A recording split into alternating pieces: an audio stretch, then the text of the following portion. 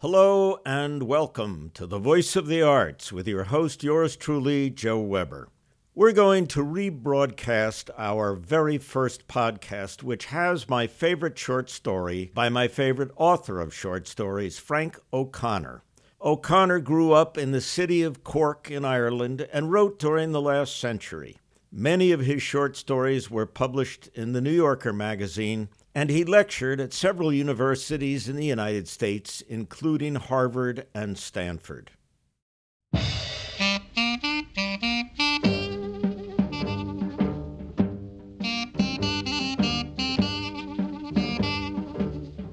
I'm Joe Weber, the owner of 1690 AM, The Voice of the Arts, a 10,000-watt AM signal in the Atlanta, Georgia radio market. After 15 years of subsidizing The Voice of the Arts, I threw in the towel and have let the signal go dark. I had an eclectic format of short stories, comedic skits, poetry, and a wide variety of music, including pop, classical, opera, etc. I would like to continue interacting with my audience and hopefully with new listeners who might enjoy the format. The following short story is the centerpiece of my first podcast.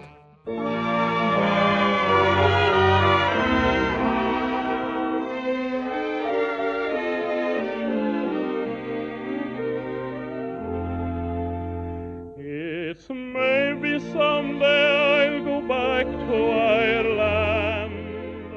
Frank O'Connor's short story, Babes in the Wood, centers on the lives of two out-of-wedlock children living in Ireland. They live with foster families, and one of them, 5-year-old Terry, gets visits from his auntie. This makes his 9-year-old girlfriend, Florrie Clancy, jealous enough to reveal to Terry that his auntie is really his mother, and that she's the one who sent him away. The Babes in the Wood, a story by Frank O'Connor.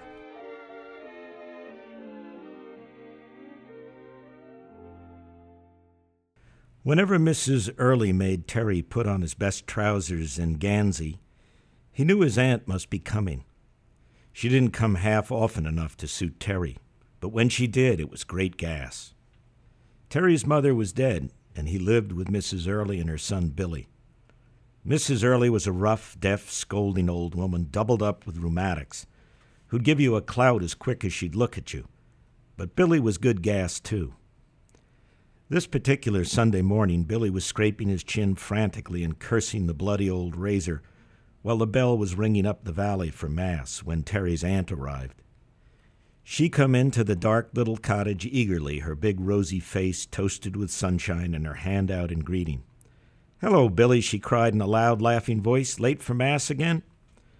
"Let me alone, Miss Connors," stuttered Billy, turning his lathered face to her from the mirror. "I think my mother shaves on the sly." "And how's Mrs. Early?" cried Terry's aunt, kissing the old woman and then fumbling at the strap of her knapsack in her excitable way. Everything about his aunt was excitable and high-powered. The words tumbled out of her so fast that sometimes she became incoherent. "Look, I bought you a couple of things. No, they're fags for Billy. This is for you, and here are a few things for the dinner." And what did you bring me, Auntie?" Terry asked. "Oh, Terry," she cried in consternation, "I forgot about you." "You didn't." "I did, Terry," she said tragically. "I swear I did. Or did I?" "The bird told me something. What was it he said?" "What sort of bird was it?" asked Terry. "A thrush?" "A big gray fellow?" "That's the old thrush, all right. He sings in our backyard." "And what was that he told me to bring you?" "A boat," shouted Terry. "Ah, it was a boat." After dinner, the pair of them went up the wood for a walk. His aunt had a long, swinging stride that made her hard to keep up with, but she was great gas, and Terry wished she'd come to see him oftener. When she did, he tried his hardest to be grown up. All the morning he had been reminding himself, "Terry, remember, you're not a baby any longer. You're 9 now, you know." He wasn't 9, of course. He was still only 5 and fat. But 9, the age of his girlfriend Florrie, was the one he liked pretending to be. When you were 9, you understood everything. There were still things Terry did not understand. When they reached the top of the hill, his aunt threw herself on her back with her knees in the air and her hands under her head. She liked to toast herself like that. She liked walking. Her legs were always bare. She usually wore a tweed skirt and a pullover. Today she wore black glasses, and when Terry looked through them, he saw everything dark.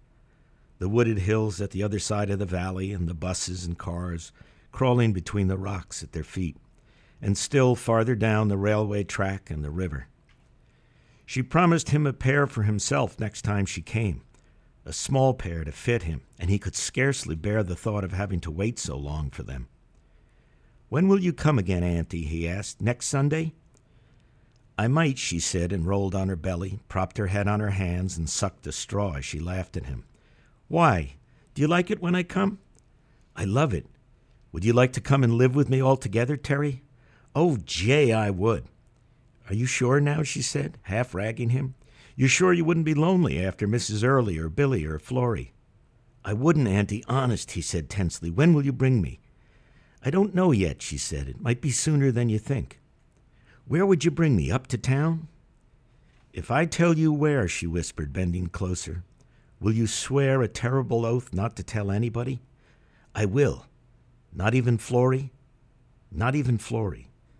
"That you might be killed stone dead," she added in a blood-curdling tone. "That I might be killed stone dead." "Well, there's a nice man over from England who wants to marry me and bring me back with him. Of course, I said I couldn't come without you, and he said he'd bring you as well. Wouldn't that be gorgeous?" she ended, clapping her hands. "'Twould," said Terry, clapping his hands in imitation. "Where's England?" "Oh, a long way off," she said, pointing up the valley, "beyond where the railway ends. We'd have to get a big boat to take us there."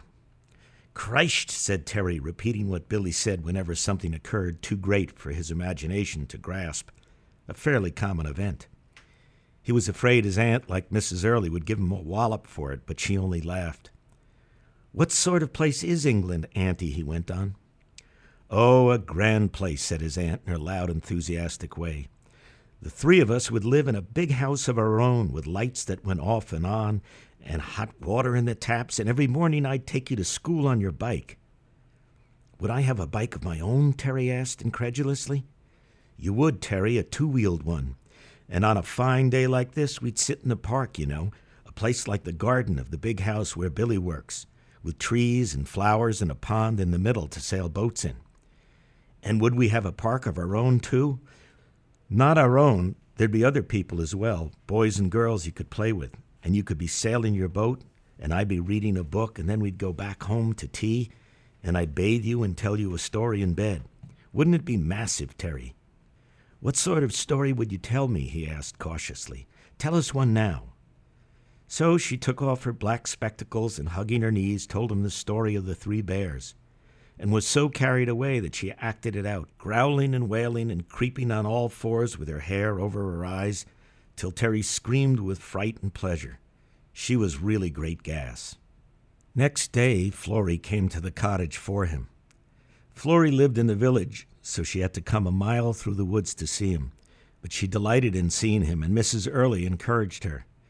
"Your young lady," she called her, and Florrie blushed with pleasure. Florrie lived with Miss Clancy in the post office and was very nicely behaved. Everyone admitted that. She was tall and thin, with jet-black hair, a long ivory face, and a hooked nose. "Terry," bawled Mrs. Early, "your young lady is here for you." And Terry came rushing from the back of the cottage with his new boat. "Where did you get that, Terry?" Florrie asked, opening her eyes wide at the sight of it. "My auntie," said Terry. "Isn't it grand?" "I suppose 'tis all right," said Florrie, showing her teeth in a smile, which indicated that she thought him a bit of a baby for making so much of a toy boat. Now that was one great weakness in Florrie, and Terry regretted it, because he really was fond of her. She was gentle, she was generous, she always took his part.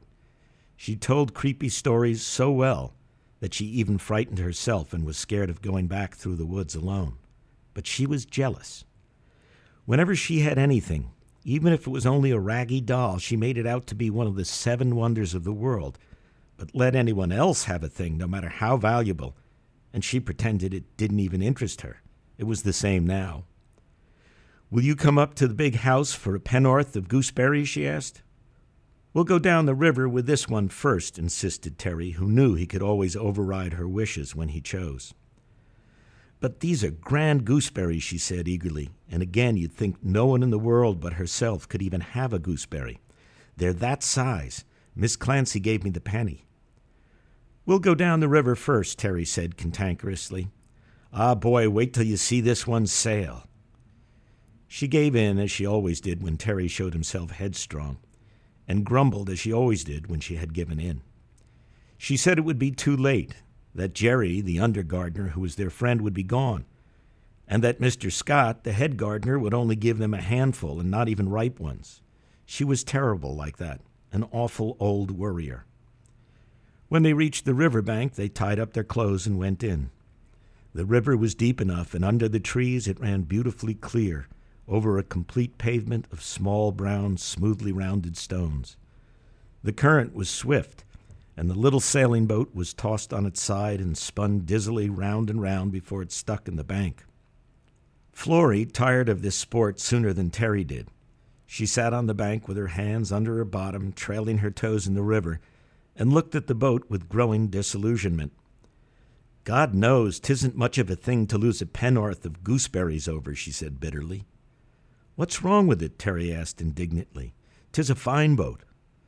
A wonder it wouldn't sail properly so, she said with an accusing schoolmarmish air. How could it when the water's too fast for it? Shouted Terry. That's a good one, she retorted in pretended grown-up amusement. 'Tis the first time we ever heard of water being too fast for a boat. That was another very aggravating thing about her, her calm assumption that only what she knew was knowledge. 'Tis only a cheap old boat. 'Tisn't a cheap old boat, Terry cried indignantly. My aunt gave it to me. She never gives anyone anything, only cheap old things, Florrie replied with a coolness that always maddened other children. She gets them cost price in the shop where she works. Everyone knows that. Because you're jealous, he cried, throwing at her the taunt the village children threw whenever she enraged them with her supercilious airs. That's a good one, too, she said in a quiet voice, while her long, thin face maintained its air of amusement. I suppose you'll tell us now what we're jealous of. Because Annie brings me things and no one ever brings you anything. She's mad about you, Florrie said ironically. She is mad about me. A wonder she wouldn't bring you to live with her so. She's going to, said Terry, forgetting his promise in his rage and triumph. She is, I hear, Florrie said mockingly. Who told you that? She did, Auntie. Don't mind her at all, little boy, Florrie said severely. She lives with her mother, and her mother wouldn't let you live with her. Well, she's not going to live with her any more, Terry said, knowing he had the better of her at last. She's going to get married. Who's she going to get married to? Florrie asked casually. But Terry could see she was impressed. A man in England, and I'm going to live with him, so there. In England? Florrie repeated. And Terry saw he had really knocked the stuffing out of her this time. Florrie had no one to bring her to England, and the jealousy was driving her mad. And I suppose you're going? She asked bitterly. I am going, Terry said, wild with excitement to see her overthrown. The grand lady who, for all her airs, had no one to bring her to England with them. And I'm getting a bike of my own, so now. Is that what she told you? Florrie asked with a hatred and contempt that made him more furious still. She's going to, he shouted furiously. Ah, she's only codding you, little boy, Florrie said contemptuously, splashing her long legs in the water while she continued to fix him with the same dark, evil, round-eyed look, exactly like a witch in the storybook. Why did she send you down here at all so? She didn't send me, Terry said, stooping to fling a handful of water in her face. But sure, I thought everyone knew that, she said idly, merely averting her face slightly to avoid the splashes. She lets on to be your aunt, but we all know she's your mother. She isn't, shrieked Terry. My mother is dead. Ah, that's only what they always tell you, Florrie replied quietly. That's what they told me too, but I knew it was lies. Your mother isn't dead at all, little boy. She got into trouble with a man, and her mother made her send you down here to get rid of you. The whole village knows that. God will kill you stone dead for a dirty liar, Florrie Clancy, he said, and then threw himself on her and began to pummel her with his little fat fists.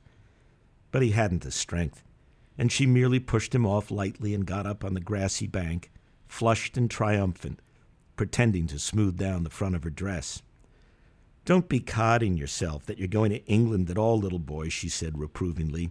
"Sure, who'd want you? Jesus knows I'm sorry for you," she added with mock pity, "and I'd like to do what I could for you, but you have no sense." Then she went off in the direction of the wood, turning once or twice to give him her strange stare. He glared after her and danced and shrieked with hysterical rage. He had no idea what she meant, but he felt that she had got the better of him after all. "A big bloody brute of 9, he said, and then began to run through the woods to the cottage sobbing. He knew that God would kill her for the lies she had told, but if God didn't, Mrs. Early would. Mrs. Early was pegging up clothes on the line and peered down at him sourly. "What ails you now? Didn't ail you before?" she asked. "Florrie Clancy was telling lies," he shrieked, his fat face black with fury. "Big bloody brute." "Botheration to you and Florrie Clancy," said Mrs. Early. "Look at the cut of you. Come here till I wipe your nose." "She said my aunt wasn't my aunt at all," he cried. "She what?" Mrs. Early asked incredulously. "She said she was my mother, Annie that gave me the boat," he said through his tears. "Aha," Mrs. Early said grimly. "Let me catch her around here again, and I'll toast her backside for her. And that's what she wants, the little vagabond. Whatever your mother might do, she was a decent woman, but the dear knows who that one is or where she came from." All the same, it was a bad business for Terry, a very bad business. It's all very well having fights, but not when you're only 5 and live a mile away from the village, and there's nowhere for you to go but across the footbridge to the little railway station, and the main road where you wouldn't see another kid once in a week. He'd have been very glad to make it up with Florrie, but she knew she had done wrong, and that Mrs. Early was only lying in wait for her to ask her what she meant. To make it worse, his aunt didn't come for months. When she did, she came unexpectedly, and Terry had to change his clothes in a hurry because there was a car waiting for them at the station. The car made up to Terry for the disappointment. He had never been in a car before, and to crown it, they were going to the seaside, and his aunt had brought him a brand-new bucket and spade. They crossed the river by the little wooden bridge, and there in the yard of the station was a posh gray car, and a tall man beside it whom Terry hadn't seen before. He was a posh-looking fellow, too, with a gray hat and a nice manner. But Terry didn't pay him much attention at first. He was too interested in the car. "This is Mr. Walker, Terry," his aunt said in her loud way. "Shake hands with him nicely." "How are you, mister?" said Terry. "But this fellow's a blooming boxer," Mr. Walker cried, letting on to be frightened of him. "Do you box, young Sampson?" he asked. "I do not," said Terry, scrambling into the back of the car and climbing up on the seat. "Hey, mister, will we go through the village?" he added. "What do you want to go through the village for?" asked Mr. Walker. "He wants to show off," said his aunt with a chuckle. "Don't you, Terry?" "I do," said Terry. "Sound judge," said Mr. Walker. And they drove along the main road and up through the village street just as Mass was ending, and Terry, hurling himself from side to side, shouted to all the people he knew. First they gaped, then they laughed, finally they waved back. Terry kept shouting messages, but they were lost in the noise and rush of the car. "Billy, Billy," he screamed when he saw Billy Early outside the church. "This is my aunt's car. We're going for a spin. I have a bucket and a spade." Florrie was standing outside the post office with her hands behind her back. Full of magnanimity and self-importance, Terry gave her a special shout, and his aunt leaned out and waved. But though Florrie looked up, she let on not to recognize them. That was Florrie all out, jealous even of the car. Terry had not seen the sea before, and it looked so queer that he decided it was probably England. It was a nice place enough, but a bit on the drafty side. There were whitewashed houses all along the beach.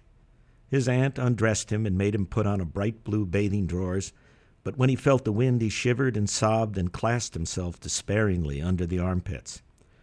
"Ah, Wisha, don't be such a baby," his aunt said crossly. She and Mr. Walker undressed too and led him by the hand to the edge of the water. His terror and misery subsided, and he sat in a shallow place, letting the bright waves crumple on his shiny little belly. They were so like lemonade that he kept on tasting them, but they tasted salt. He decided that if this was England, it was all right, though he would have preferred it with a park and a bicycle. There were other children making sandcastles, and he decided to do the same. But after a while, to his great annoyance, Mr. Walker came to help him. Terry couldn't see why, with all that sand, he wouldn't go and make castles of his own. "Now we want a gate, don't we?" Mr. Walker asked officiously. All right, said Terry in disgust. "Now you go and play over there." "Wouldn't you like to have a daddy like me, Terry?" Mr. Walker asked suddenly. "I don't know," replied Terry. "I'll ask Auntie. That's the gate now." "I think you'd like it where I live," said Mr. Walker. "We've much nicer places there." "Have you?" asked Terry with interest. "What sort of places?" "Oh, you know, roundabouts and swings and things like that." "And parks?" asked Terry. "Yes, parks." "Will we go there now?" asked Terry eagerly. "Well, we couldn't go there today, not without a boat. It's in England, you see, right at the other side of all that water." "Are you the man that's going to marry Auntie?" Terry asked, so flabbergasted that he lost his balance and fell. "Now, who told you I was going to marry Auntie?" asked Mr. Walker, who seemed astonished, too. "She did," said Terry. "Did she, by Jove?" Mr. Walker exclaimed with a laugh. "Well, I think it might be a very good thing for all of us, yourself included. What else did she tell you?" "That you'd buy me a bike," said Terry promptly. "Will you?" "Sure thing," Mr. Walker said gravely. "First thing we'll get you when you come to live with me. Is that a bargain?" "That's a bargain," said Terry. "Shake," said Mr. Walker, holding out his hand. "Shake," replied Terry, spitting on his own. He was content with the idea of Mr. Walker as a father. He could see he'd make a good one. He had the right principles. They had their tea on the Strand and then got back late to the station. The little lamps were lit on the platform. At the other side of the valley, the high hills were masked in dark trees, and no light showed the position of the Earleys' cottage. Terry was tired. He didn't want to leave the car and began to whine.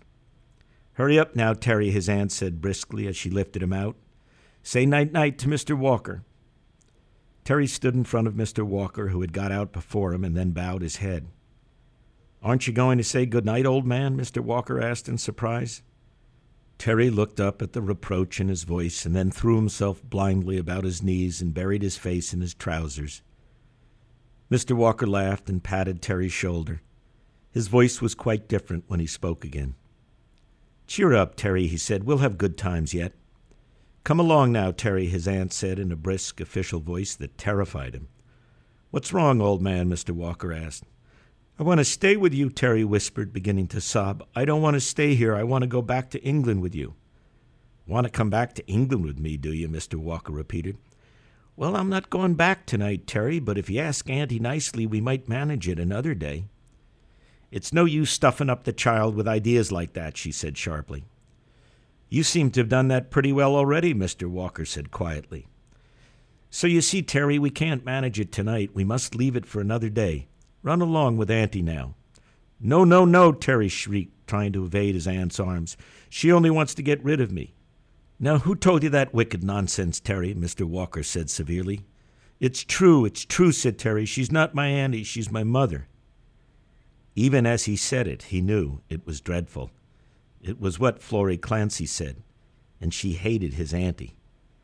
He knew it even more from the silence that fell on the other two. His aunt looked down at him, and her look frightened him. "Terry," she said with a change of tone, "you're to come with me at once and no more of this nonsense." "Let him to me," Mr. Walker said shortly. "I'll find the place." She did so, and at once Terry stopped kicking and whining and nosed his way into Mr. Walker's shoulder. He knew the Englishman was for him. Besides, he was very tired. He was half asleep already. When he heard Mr. Walker's step on the planks of the wooden bridge, he looked up and saw the dark hillside, hooded with pines, and the river like lead in the last light. He woke again in the little dark bedroom which he shared with Billy. He was sitting on Mr. Walker's knee, and Mr. Walker was taking off his shoes. "My bucket," he sighed. "Oh, by gum, lad," Mr. Walker said, "I'd nearly forgotten your bucket." Every Sunday after, wet or fine, Terry found his way across the footbridge and the railway station to the main road. There was a pub there, and men came from the valley and sat on the wall outside, waiting for the coast to be clear to slip in for a drink. In case there might be any danger of having to leave them behind, Terry brought his bucket and spade as well. You never knew when you'd need things like those. He sat at the foot of the wall near the men where he could see the buses and cars coming from both directions. Sometimes a gray car like Mr. Walker's appeared from round the corner, and he waddled up the road towards it. But the driver's face was always a disappointment. In the evenings when the first buses were coming back, he returned to the cottage, and Mrs. Early scolded him for moping and whining. He blamed himself a lot because all the trouble began when he broke his word to his aunt. One Sunday, Florrie came up the main road from the village. She went past him slowly, waiting for him to speak to her, but he wouldn't. It was all her fault, really. Then she stopped and turned to speak to him. It was clear that she knew he'd be there and had come to see him and make it up. "Is it anyone you're waiting for, Terry?" she asked. "Never mind," Terry replied rudely. "Because if you're waiting for your aunt, she's not coming," Florrie went on gently.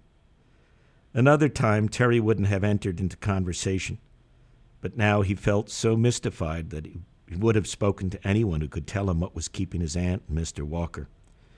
It was terrible to be only 5 because nobody ever told you anything.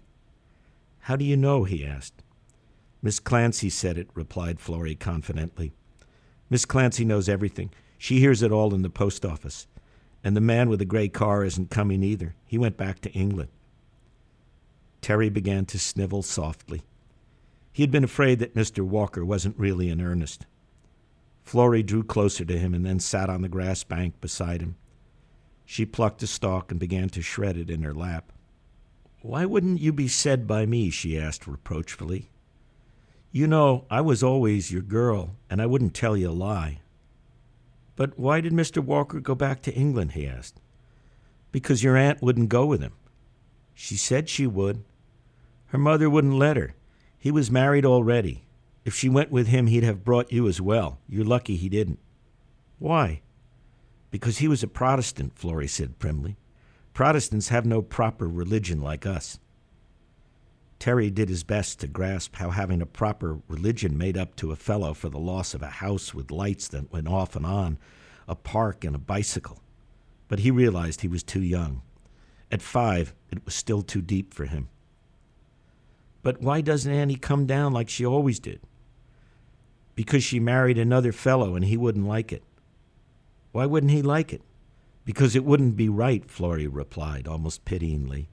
"Don't you see, the English fellows have no proper religion, so he wouldn't mind.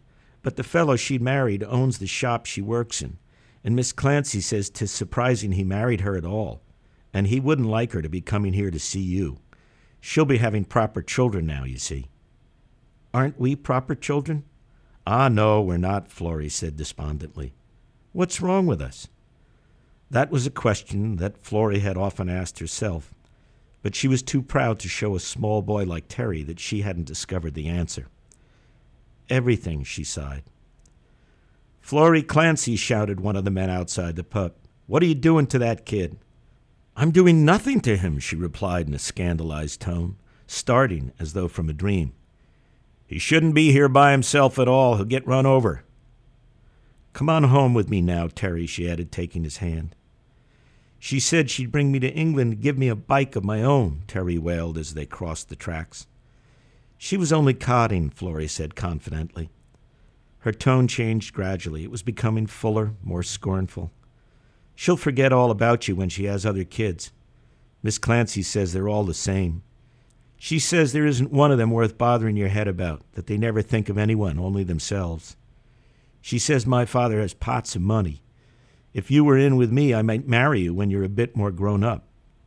She led him up the shortcut through the woods. The trees were turning all colors. Then she sat on the grass and sedately smoothed her frock about her knees.